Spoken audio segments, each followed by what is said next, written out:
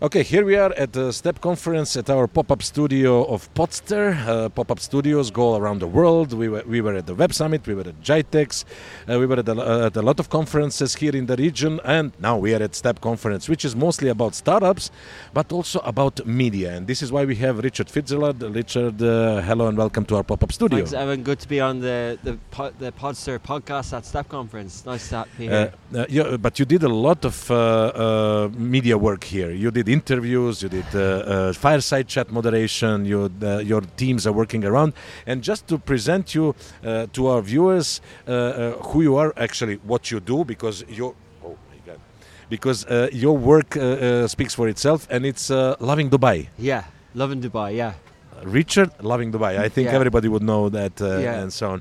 And how long the Loving Dubai exists? Since 2000? Yeah, we started in 2015, and at the time media was getting a lot of reach on Facebook, and there was new media channels were opening up a lot, and there weren't that many in the region. There was only the sort of traditional media, which were very good and very well established, but there weren't that many modern media brands trying to do things like, whether it's now we're having lots of podcasts and newsletters, and just a little bit. Okay. Now we're having lots of podcasts on YouTube and vertical video, but back then, the hot things at the time was kind of BuzzFeed and things like that. So we took our cue from that.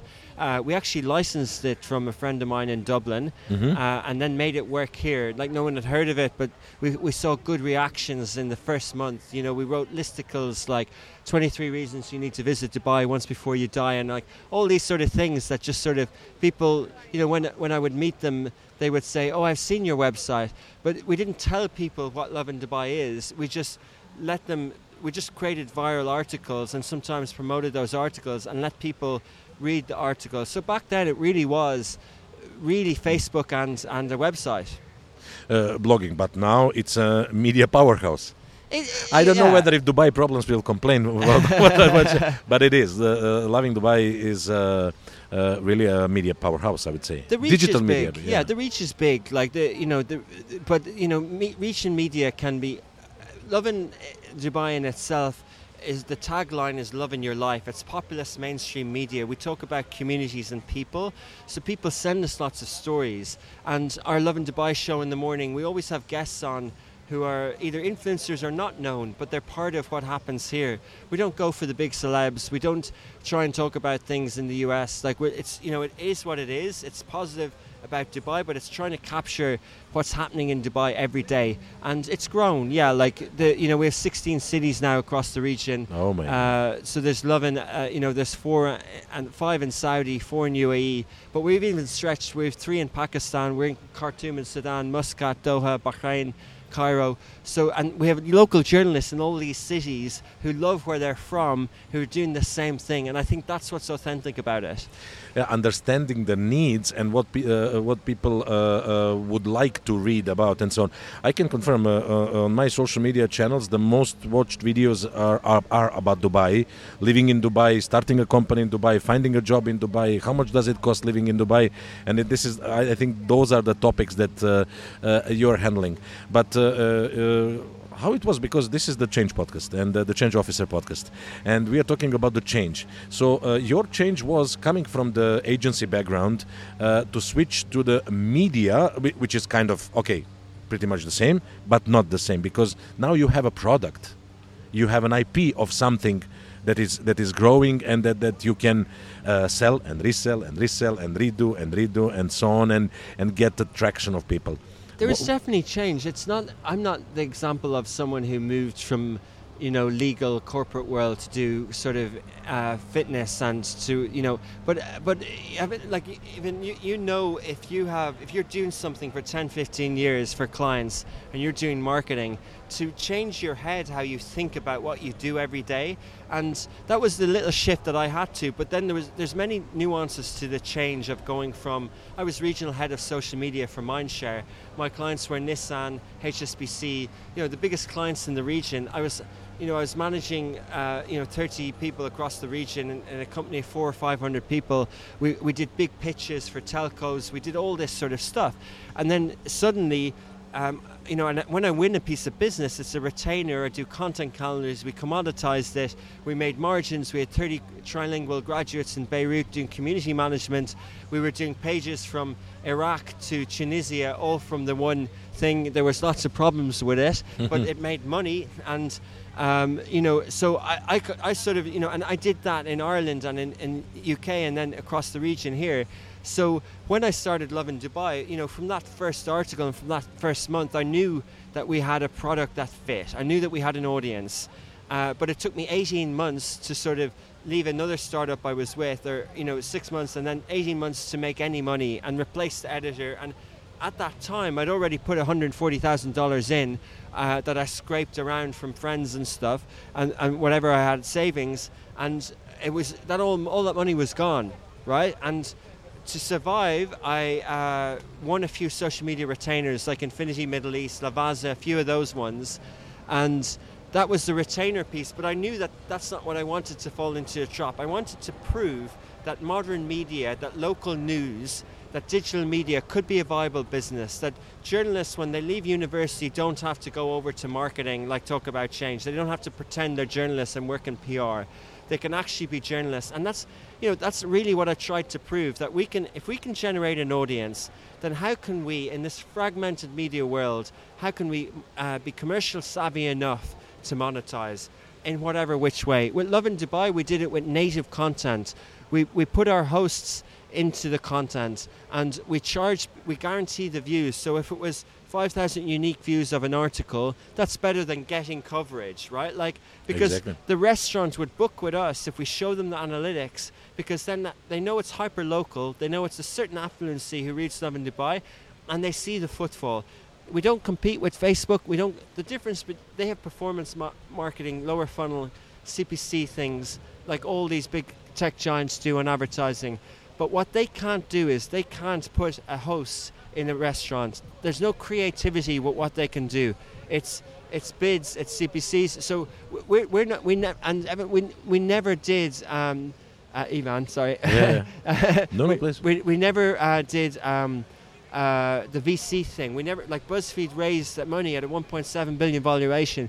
We didn't, because I learned from the little startup that I joined in between Mindshare and this that, I didn't like being in a company that had burn rates and was spending X dollars a month.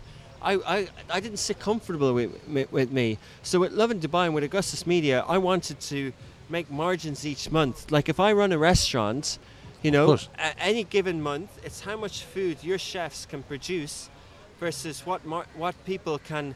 Well, the market will pay for that in any given month, and that's kind of that's the change that I did.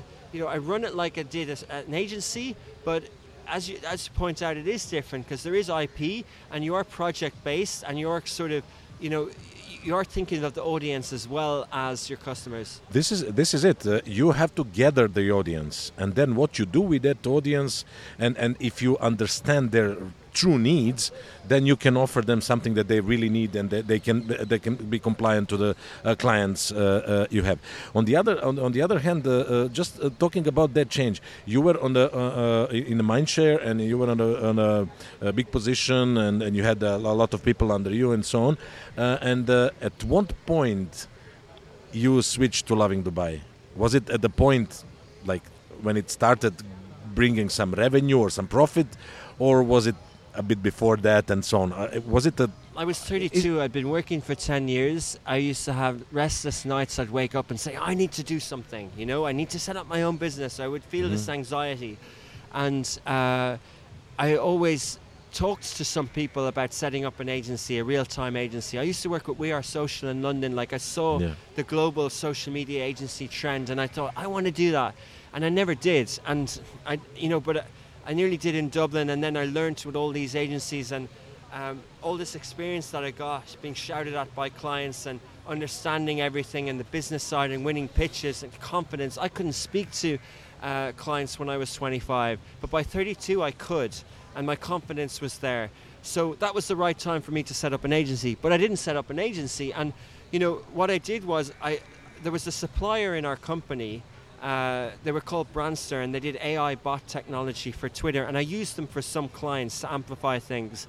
And I saw that I saw potential in it. So I pitched him that I would join him as MD. I did, and they raised a lot of money and they kind of petered out and failed. But even there, I was, pitching social media agencies. Like we won the Nikhil Mould a client there, because I wanted to make money for the business. Like I didn't understand this concept of, this lifestyle stuff. I just didn't understand it. So that was the transition. But the same summer that I joined that, I got an NOC from him and I set up Augustus Media and DMCC with Astrolabs. I was at the 10-year anniversary of Astrolabs last night, and we joined in 2015 there, registered Augustus Media, licensed Love in Dubai, and saw that it had potential. So it was a phase. First of all, I had the soft landing, although it didn't feel soft. I left my high-paid job. I joined a startup on less money, but I had equity. But I put all my money into the other company. Your equity, yeah. Your company. And then I hired 2 expensive hires before we had any money, and I was paying for them each month, and I was like, I was suffocating because it was like it was too much pressure, but I got through it. but when we talk about startups, when we talk about entrepreneurship, you said you didn't want to have a runaway. You didn't want to spend money. You always wanted to have this, as I said, margin and whatnot. But definitely, you started with some money, and this is what we think that it is. I think personally, people have to realize you have to have something. At the beginning, it was family and friends, as you said. You scraped a little bit from here and there, and you had something to start with, because usually people think, we will start and then in the second month we will be profitable. No, you said it, 18 months it took you to become, established. I think it depends on your business. I think definitely we didn't raise any more money since then. Everything is profit. Since then we reinvest. So that was the only equity that ever left the business. And it wasn't a lot of money for, we did $7 million gross revenue last year. So, we've grown a lot, and we've done it by reinvesting and going step by step. And one of the other reasons we haven't raised money is because people don't value the modern media in the way that they do other tech sectors. But going back to the money part, sometimes people can open an agency tomorrow and have a client in the service industry. Exactly. But not in what we were doing. You need to build an audience first, and you can do that on the side, but you need to. But it took me 18 months. No, we built an audience pretty quickly, but it took me 18 months to monetize on that. Yeah, it took. But you have a product now, and I think that is the key. But this is not the only product you have. You also have a platform for video on demand. Is it? Exactly. Yeah. We position ourselves as a broadcaster, publisher, modern media company, text, audio, and video.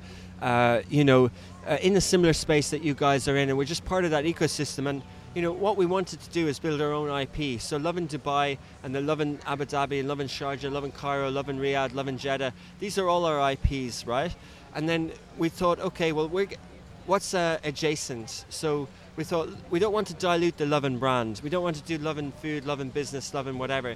Because if we did that, we might get, say we had a really popular Instagram account, Love in Sports, and we were doing viral stuff in English on sports. With that name, where would our audience be? It wouldn't be in the region. It wouldn't be in Dubai. No, it would be in the US maybe. Yeah. Yes. And the thing is, with the background of formatted TV shows and licensed TV shows around the world, what they're actually doing is what you are doing, localizing things. Yes. So you have a different host, you have different approaches, you have different mentality and the tradition to respect and so on. But you have a gamification which is pretty much the same. As you said, Loving Dubai. You cannot work with the people from Dubai to work for Cairo, Egypt. Yes, you can some stuff like programming and so on, but the soul of the Loving Cairo are people in Cairo understanding what is going on there. That's exactly. That's definitely. And what we did with Smashy TV, we thought, okay, streaming is getting bigger, but let's create another IP. And Lovin' is loving your life, as I mentioned. Smashy is for the driven, the dreamers, the doers. It's on the thesis that there's a young cohort in the region who want economic prosperity. And it goes down with Augustus Media. Our mission is to become the modern media company of choice in the region. So very specifically geographically and very specifically with media formats. So we thought, well, let's create a brand that suits that. Like Lovin suits, our media lens for Lovin is positive. It suits the media guidelines in the region. The location suits the region. And Smashy hopefully suits that, why are we streaming at Smashy Business at Step? Because there's people like you and entrepreneurs and smart people here. But it led us to other things, like the 24-hour linear thing didn't work. So we made Snapchat shows in Saudi. We have massive Snapchat shows in Arabic from our Riyadh office with young Saudi creators on Smashy. We have a podcast, we have newsletters, but we also have the app. How is that going? That's kind of...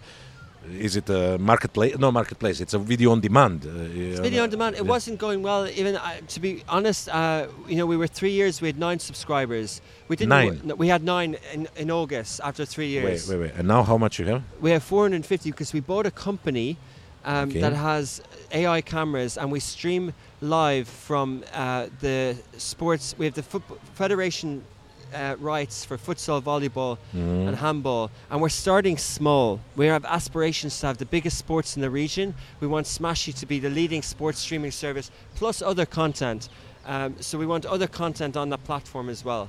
So it's can you spell Smash? Smashy, Smashi, Smashy. Smashy, okay. Yeah, and I am searching for it, and I will install. I will be 451st subscriber to it. Legend, I think that you are kind of a bridge, because having a background in radio and TV, which is traditional media, they are there still definitely, and they will always be there in some manner. But there is a big gap between social media influencers or social media and then scripted, unscripted content and so on need the place to be. And social media is not that, so I think that there is a future for Smashy. But on the other hand, did you thought about getting an investor for Smashy? We did at the time, and 2 years ago I wanted a couple of million for Smashy for people to invest in it, but the valuations on it, and honestly, even I would have had to tell them I'm going to get 10,000 subscribers in a year to raise money, and I didn't. So. Another thing is sometimes you need capex and opex and investment, but the vision for Augustus Media is a 10, 20, 30, 40, 50 year play. We don't necessarily, as soon as we go down the move fast and taking a lot of money, like people say, hey, if you put $5 million into Smashy, you'll get more subscribers. And I'll go, hey, but in Egypt, our office still doesn't have fiber network, and people still don't have 3G in certain parts of Egypt. So how are they going to subscribe? And anyway, they piracy everything. And anyway, so it's kind of like, I prefer, again, going back to that example of Brandster and the startup, it sits more comfortably with me, the principles of business. The making margins and making revenue, but also one of the principles of business. I'm just saying, I bootstrap my company. But every other venture that I had, it helps when you have people that understand you. It's not about, let's get 2 million and do something with it. No, it's about getting the people who understand you, who can support you, even on that matter. And one thing that for businesses work or doesn't work is, do not invest in long-term investments from your short-term gain or cash flow. Yeah, it will jeopardize the company, and everything is there. And I really try to feel for people who are doing it. And really, this what you do is really brave. And but for, I don't know, there is this way or there is the other way, but you can do both. I love how you do it, but I think the thing is about maturing as a business leader, right? So you can understand capital injections in different way, whether it's share issue, share sale, or equity. So we will, we've done some debt. At the right time, we'll take capital when we need it. But I think me understanding regional sports now, I understand that I can get connected TV. I understand that I can get a subscription. But I don't yet fully, honestly understand the economics about the cost of producing this. I understand the cost of producing an Instagram post and the price on Lovin Dubai. Lovin Dubai, no problem. If I can build an audience, I know how to monetize it. In any city, I get it. Yeah. I don't fully yet know how streaming and sports in the region can make money. I know how I can make money. I don't know how I can make a profit. And for that, I'm not willing to waste more than I'm already wasted. So I need to be disciplined, and I need to invest at the right time and figure it out. Amazing advices, Richard. Thank you very much. I think there is a lot of topics to handle. Let's book one full-blown podcast in our studio and discuss all things Love in Dubai and all things Smashy. Let's do it. Thank you very much. Nice meeting you, Richard. Thank you.